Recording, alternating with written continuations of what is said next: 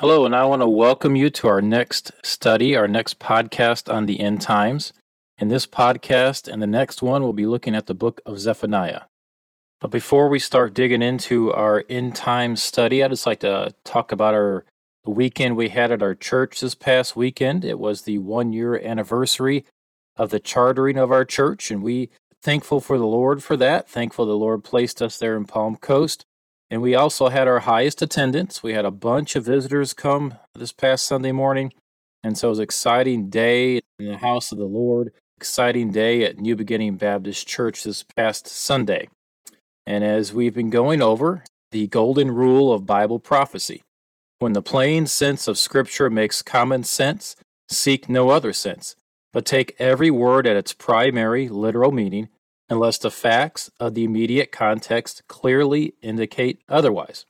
And like we've mentioned before, we've broken down our study through the end times in different sections. We had our introductory material, we've covered that. And then we had the second section, which we titled The Plot Line of Bible Prophecy. That was basically an overview and map of the big picture of our study. We've gone through that. And now we're entering into the next section, which we've titled The Setting. And that's covering the places of the end times, the signs of the end times, and that'll be primarily a study in the book of Zephaniah in Matthew 24 and 25, and we're starting that with this podcast. And then we're going to move on to the cast of characters. That's just getting to know the main individual actors of the end times, and then we're going to move on to the scaffolding and the structure. That'll be the next section. That's mainly the timeline and nation actors of the end times. That's mainly a study of the book of Daniel. And then we move on to the main narrative, and that's mainly a study of the book of Revelation. So let's start off our study in the book of Zephaniah. We've titled this message or this podcast, The Dark Side of Love in the Day of the Lord. And I'm going to read you Zephaniah chapter 1, verses 1 to 3. The word of the Lord which came unto Zephaniah, the son of Cushi, the son of Gedaliah, the son of Amariah, the son of Hezekiah, in the days of Josiah, the son of Amon, king of Judah. I will utterly consume all things from off the land, saith the Lord. I will consume man and beast. I will consume the fowls of the heaven, and the fishes of the sea, and the stumbling blocks with the wicked. And I will cut off man from off the land, saith the Lord. So the dark side of love in the day of the Lord. The dark side of love in the day of the Lord.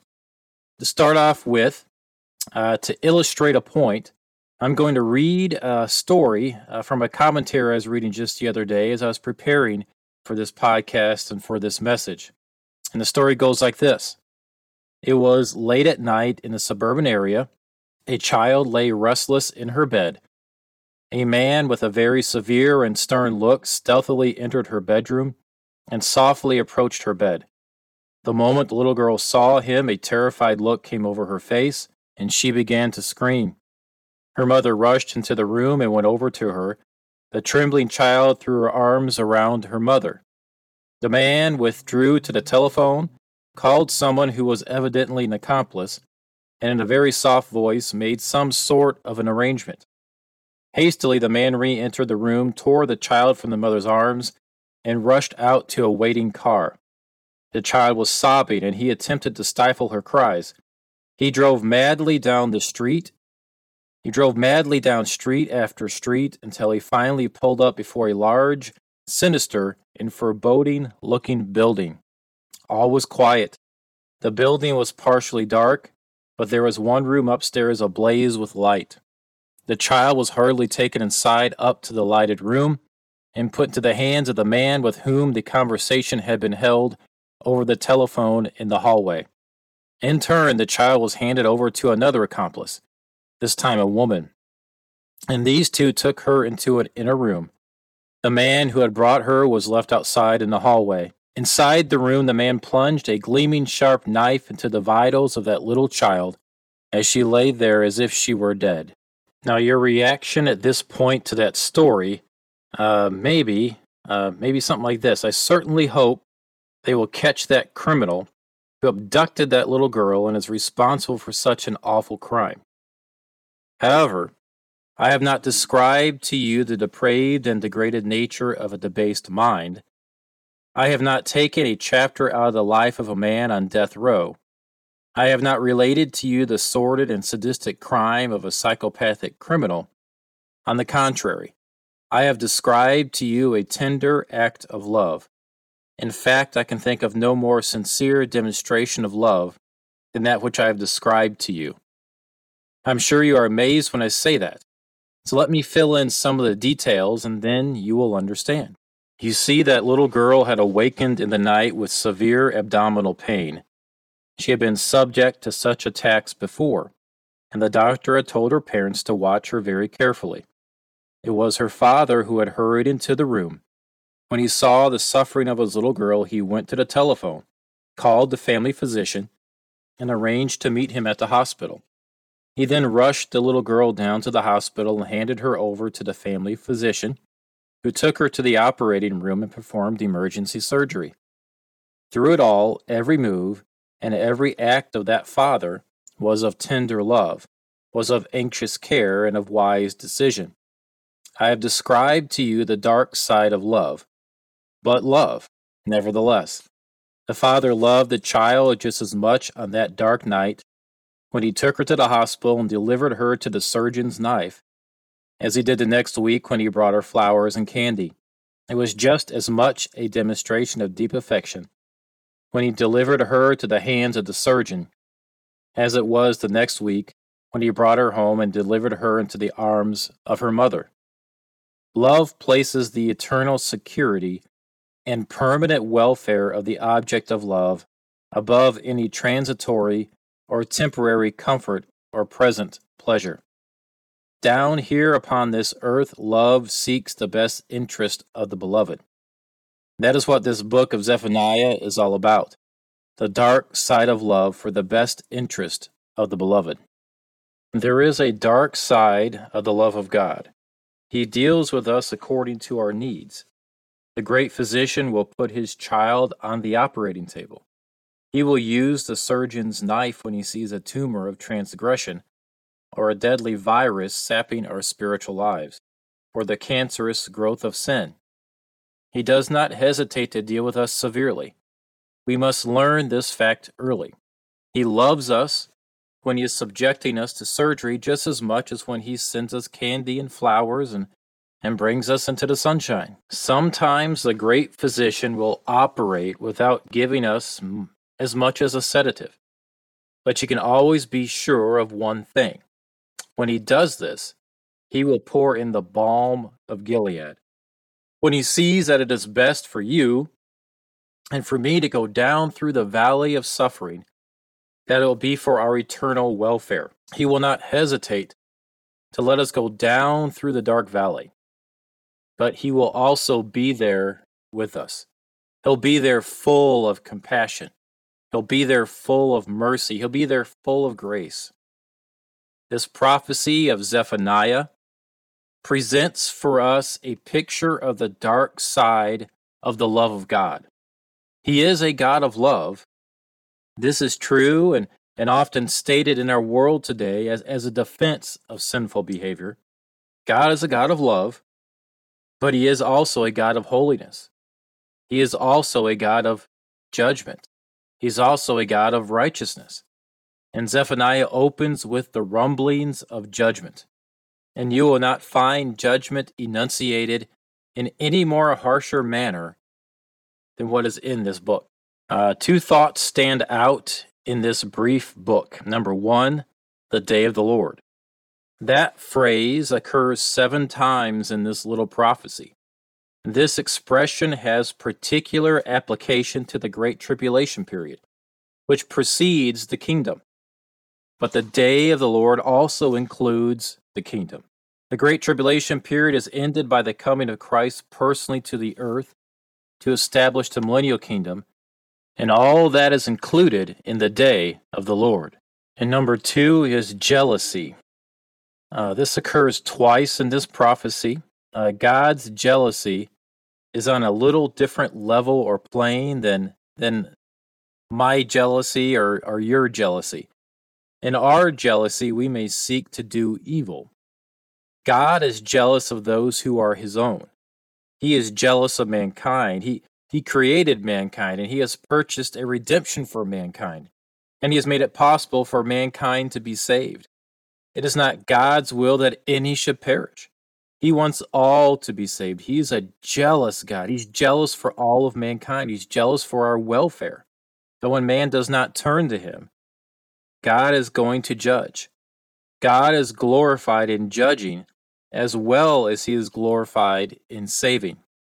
Many people cannot understand how this is possible. Ezekiel chapter 38 to 39 speaks of the time in the future when God will judge Russia. We read there, "And thou shalt come up against my people of Israel, as a cloud to cover the land. It shall be in the latter days, and I will bring thee against my land, that the heathen may know me, when I shall be sanctified in thee, O Gog, before their eyes." Ezekiel 38:16. In other words, God is saying, I intend to judge this godless nation, and when I do, I shall be glorified in that judgment. That is a tremendous statement for God to make, and for a great many people, it is a hard pill to swallow. But it might be well for us to learn to think God's thoughts after him, realizing that our thoughts are not his thoughts, and that our ways are not his ways. Now I'm going to read verses 2 to 3 again of Zephaniah chapter 1. "I will utterly consume all things from off the land, saith the Lord. I will consume man and beast. I will consume the fowls of the air and the fishes of the sea, and the stumbling blocks with the wicked. And I will cut off man from off the land, saith the Lord." Utterly consumed. Utterly consumed. Notice here that the Lord said that he will consume all things from off the land. He will consume men. He will consume animals. He will consume the birds. He will consume the sea life. He also said he will cut off man from off the land. This is describing a near total and complete annihilation of all forms of life on the earth. In this passage, the Lord is directly addressing Judah, and in the time this was spoken was addressing the people of Judah and what he would do to their land. But as with many prophetic statements in God's word, this passage has its initial primary meaning to the people of Judah. But it also has its secondary prophetic meaning, and that is concerning what the Lord will do at the end of days during the tribulation to the entire globe. If you notice, a description of what the Lord will do to the life on this planet sounds eerily similar to what is spoken of in more detail in the book of Revelation. And that is because it is speaking in general terms of what will be spoken of more specifically in the book of Revelation. Amos chapter 8 verses 1 to 3 says this, "Thus hath the Lord God showed unto me, and behold, a basket of summer fruit. And he said, Amos, what seest thou? And I said, A basket of summer fruit. Then said the Lord unto me, The end is come unto my people of Israel. I will not again pass by them any more. And the songs of the temple shall be howlings in that day, saith the Lord God. There shall be many dead bodies in every place. They shall cast them forth with silence. The end is coming. The end is coming. Get ready. The end is coming. Here's another passage with a double meaning. One is for Israel, and one is for the end times. God often used common objects to teach important spiritual truths. Objects like pottery, Jeremiah chapter 18 and 19. Seed, Luke chapter 8. Yeast, Matthew chapter 16. And in this text in Amos, a basket of summer fruit, or a basket of ripe fruit. Just as this fruit was ripe for eating, the nation of Israel was ripe for judgment. So just as this fruit was ripe for eating, the nation of Israel was ripe for judgment. Just as fruit is ripe for eating, the world is now ripe for judgment. The Hebrew word translated summer in verse 1 is similar to the word translated end in verse 2. It was the end of the harvest for the farmers, and it would be the end for Israel when the harvest judgment came. It will be the end of the world as we know it when the harvest of the wrath of God descends upon this world. This age of the world we are currently in will end soon. We are in the summer. The fruit of man's iniquity and rejection of God is ripe. The harvest of the wrath of God is near. The harvest is past. The summer is ended, and we are not saved. Jeremiah 8:20. There comes a time when God's long suffering runs out. Isaiah 55:6-7. Seek ye the Lord while he may be found. Call ye upon him while he is near. Let the wicked forsake his way, and the unrighteous man his thoughts, and let him return unto the Lord, and he will have mercy upon him, and to our God, for he will abundantly pardon. When this tribulation judgment comes, there will be much weeping, there will be much wailing, and corpses will be thrown and found everywhere, and many not given proper burial. It will be a bitter harvest for the world and Israel, as what was sowed will finally be reaped. How many will come to the realization stated in Jeremiah 8:20? The harvest is past, the summer is ended, and we are not saved. Such a tragic thought. Now let's examine religious apostasy. Zephaniah 1 and verse 4. I will also stretch out mine hand upon Judah and upon all the inhabitants of Jerusalem, and I will cut off the remnant of Baal from this place, and the name of the cherubims with the priests.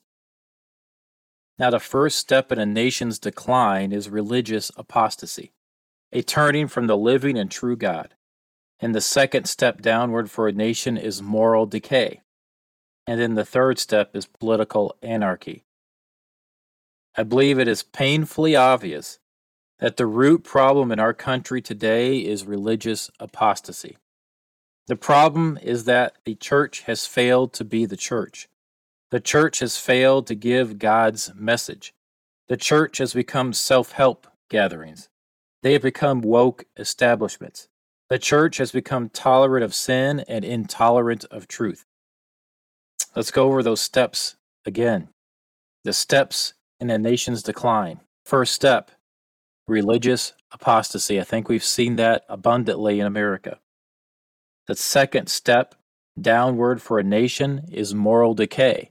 Again, I think we've seen that in abundance in America. And the third step in a nation's decline is political anarchy.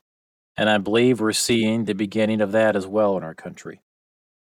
Now, the following is an excerpt from a newspaper editorial from several decades ago, and it is a major condemnation on the church, and things have only gotten worse since this was written. I believe this was in the late 70s, early 80s, but I'm not certain. The quote starts now. This betrayal of Christ in the name of Christianity is one reason for the moral and spiritual malaise with which this country is afflicted. The melancholy fact is that the churches no longer influence the development of national character. People go to church mainly because of an impulse to participate in a service of worship, not because of any spiritual guidance they expect from the clergyman. End quote. What a statement of condemnation this editorial was. This is true not just for our nation, but every nation. The historian Gibbon concluded that there were 5 reasons for the decline and fall of Rome. Now, this man was not a Christian, but here is what he says, or here is why he says Rome fell. Number 1, the undermining of the dignity and sanctity of the home, which is the basis of human society. Number 2, higher and higher taxes, the spending of public money for free bread and circuses for the populace. Number 3, the mad craze for pleasure, sports becoming every year more exciting, more brutal, more immoral. Number 4, the building of great armaments when the great enemy was within, the decay of individual responsibility. And number 5, the decay of religion, fading into a mere form, losing touch with life, losing power to guide the people. Now, that's what this historian said were the 5 reasons why Rome fell. I think we could see those 5 reasons, those 5 symptoms in our own country. Now, this man, he wrote this list in the late 1700s as he studied Rome, and he said these were the 5 reasons why Rome fell. He wrote this list as our nation was being birthed, and now our nation seems to be described by this list he wrote in the 1700s, and our nation's pending demise seems described by this list. Zephaniah chapter 1 and verse 4, it says, "And the name of the cherubims with the priests." Cherubims means black priests. It means priests that wore black garments. Have you ever noticed that those who engage in the worship of Satan today wear black garments? Those that engage in the worship of Satan in the past wore black garments. Those idolatrous priests, these priests that would pretend to worship the Lord, instead they were worshiping Satan. They wore black garments. Does this remind us of anything today? Is there a religion today whose priests wear black garments? I want to take a moment now for us to just study or take a quick look at the Church of Rome. Revelation chapter 17 verse 4 says, "And the woman was arrayed in purple and scarlet color, and decked with gold and precious stones and pearls, having a golden cup in her hand full of abominations and filthiness of her fornication." I'm going to read you something that's taken from our Sunday Visitors Catholic Encyclopedia. It says, "The color for bishops and other prelates is purple, for cardinals scarlet. The pectoral cross should be made of gold and decorated with gems." Let's read Revelation 17 verse 4 again. "And the woman was arrayed in purple and scarlet color, and decked with gold and precious stones and pearls, having a golden cup in her hand full of abominations and filthiness of her fornication." Now Revelation 17 and verse 6. "And I saw the woman drunken with the blood of saints, and with the blood of the martyrs of Jesus. And when I saw her, I wondered with great admiration." The History of the Rise and Influence of the Spirit of Rationalism in Europe, Volume 2, documents that the Church of Rome has shed more innocent blood than any other institution that has ever existed among mankind, and that fact should not be questioned by anyone who has a complete knowledge of history. Now let's read Revelation 17 and verse 6 again. "And I saw the woman drunken with the blood of the saints, and with the blood of the martyrs of Jesus. And when I saw her, I wondered with great admiration." Historians estimate that during the Dark Ages and the Inquisition, the Roman Catholic Church killed over 50 million people whom they deemed as heretics, most of which were Christians who dared to own a Bible, which the Church forbid, or proclaimed the gospel of Christ. At one event remembered as the St. Bartholomew's Day Massacre, an estimated 100,000 Huguenots, Protestant Christians in France, were slaughtered. In Spain alone, the number of condemned exceeded 3 million, with about 300,000 burned at the stake during the length of the Spanish Inquisition. The great historian Will Durant wrote, compared with the persecution of heresy in Europe from 1227 to 1492, the persecutions of Christians by Romans in the first 3 centuries after Christ was a mild and humane procedure. Millions of Christians were burnt at the stake by the Catholic Church. Revelation 17 verse 9. "And here is the mind which hath wisdom. The 7 heads are 7 mountains, on which the woman sitteth." Strong's Greek Dictionary. Oros, a mountain, is lifting itself above the plain. Hill is not pointing to large mountains only, but to hills also. This is a well-known feature of the city of Rome. These 7 mountains, or these 7 hills. All the Latin poets for 500 years speak of Rome as the 7-hilled city. Rome is depicted on her imperial coins as sitting on 7 hills. Rome was the great power of John's day, which is known for its 7 hills, or 7 mountains, named Aventine, Caeline, Capitoline, Esquiline, Palatine, Coronal, and Viminal. Revelation 17:9 again, "And here is the mind which hath wisdom. The 7 heads are 7 mountains, on which the woman sitteth." And that Greek dictionary, the word for mountain, it means lifting itself above a plain. It could mean a hill, but it's not pointing to large mountains, but only to hills.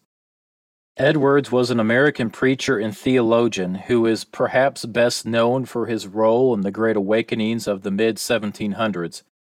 Commenting on the Roman Catholic Church in his History of Redemption, Jonathan Edwards stated, "So that Antichrist has proved the greatest and most cruel enemy the Church of Christ ever had, agreeable to the description given of the Church of Rome in Revelation 17 and verse 6.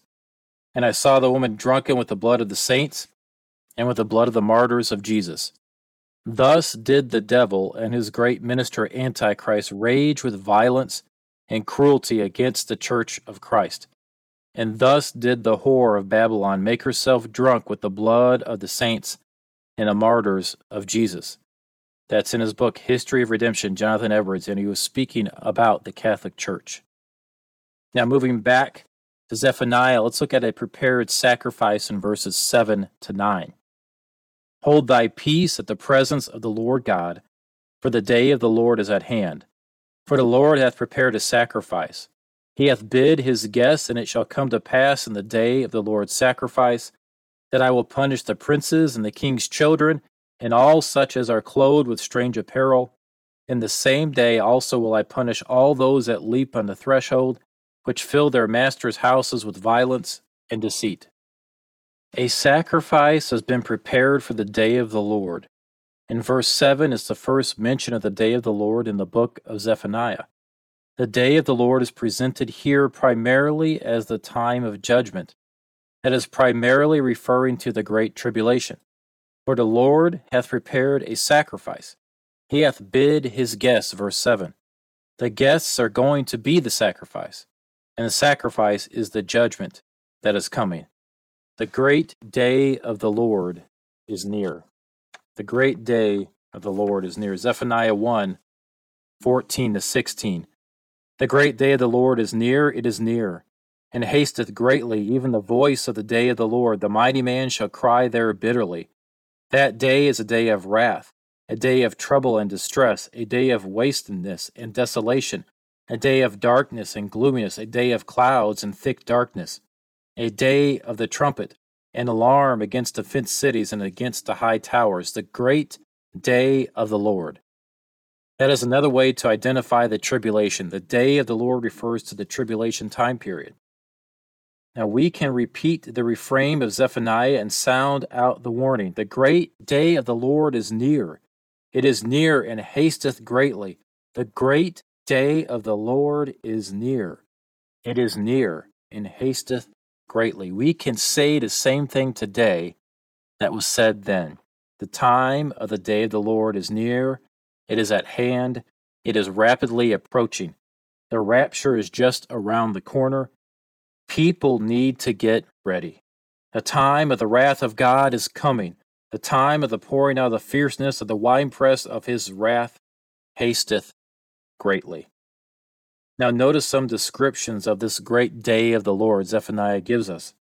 Mighty men, important men, political leaders, business leaders, Hollywood moguls, famous men and women of all stripes, the Bible says their success will do them no good.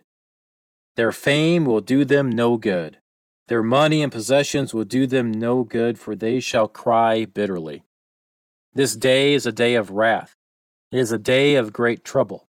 It is a day of great distress. This day is a day of utter desolation and wastedness, a day of global and indiscriminate destruction, a day of pain, a day of judgment. This will be a day of darkness, a day of thick darkness.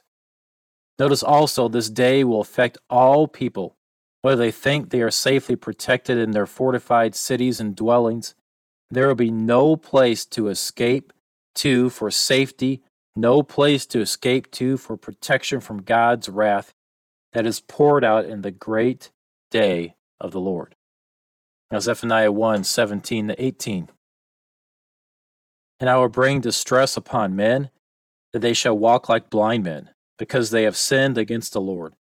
And their blood shall be poured out as dust, and their flesh as the dung. Neither their silver nor their gold shall be able to deliver them in the day of the Lord's wrath. But the whole land shall be devoured by the fire of his jealousy, for he shall make even a speedy riddance of all them that dwell in the land. The prophet's picture of the day of the Lord is that of a great battle. The description is a vivid one. You can hear the cries of the captives and the shouts of the warriors. You can see thunderclouds of judgment and flashes of lightning. You can behold the victim's blood poured out like dust, and their flesh as dung, verse 17. Or in other words, their entrails poured out. What a scene of destruction, what a scene of carnage. And all because the nation refused to submit to the word of the Lord. The fire of God's jealous zeal would consume everything, and no one would escape. Even the wealthy would not be able to ransom their lives, and the enemy would take away their ill-gotten gains. What Zephaniah described here in these verses is but an illustration of what will happen in the end times when God's judgment falls on a wicked world. Only that final day of the Lord will be more terrible than what Zephaniah describes here. There will be cosmic disturbances that will affect the course of nature and cause people to cry out for a place to hide. Amos 5:18, Amos 8:9, Joel chapter 2, Revelation chapter 6. And unless you know Jesus Christ as your own Savior, you will have no place to hide. Now, there is a warning given to us here in Zephaniah. It's a warning to seek the Lord before it is too late. Seek the Lord before it is too late. Zephaniah chapter 2, verses 1 to 3. Gather yourselves together, yea, gather together, O nation not desired. Before the decree, bring forth, before the day pass as the chaff. Before the fierce anger of the Lord come upon you, before the day of the Lord's anger come upon you. Seek ye the Lord. All ye meek of the earth which have wrought his judgment, seek righteousness, seek meekness. It may be ye shall be hid in the day of the Lord's anger. Seek ye the Lord, seek righteousness. You know, our God is a God of mercy. He is a God of love. We have such a loving and merciful God. He is not willing that any should perish. He wants all to come to repentance. He wants all to be saved. He does not want any to go through the great day of the Lord. He does not want any to have to experience the dark side of his love. He wants all saved from tribulation judgment again and again and again and again. He is calling man to repentance again and again, calling man to turn to him again and again, calling man to trust in him by faith and be saved. Joel 2:16. Gather the people, sanctify the congregation, assemble the elders, gather the children, and those that suck the breast. Let the bridegroom go forth of his chamber, and the bride out of her closet. The prophet Zephaniah closed this message with a plea for the people to repent of their sins and to turn to the Lord for his forgiveness. Like the prophet Joel that we just read, Joel 2:16, he told them to call a solemn assembly and seek the Lord. Zephaniah especially called upon the godly remnant, ye meek of the earth, Zephaniah 2 verse 3, to pray and seek God's face, perhaps referring to the promise found in 2 Chronicles 7:14.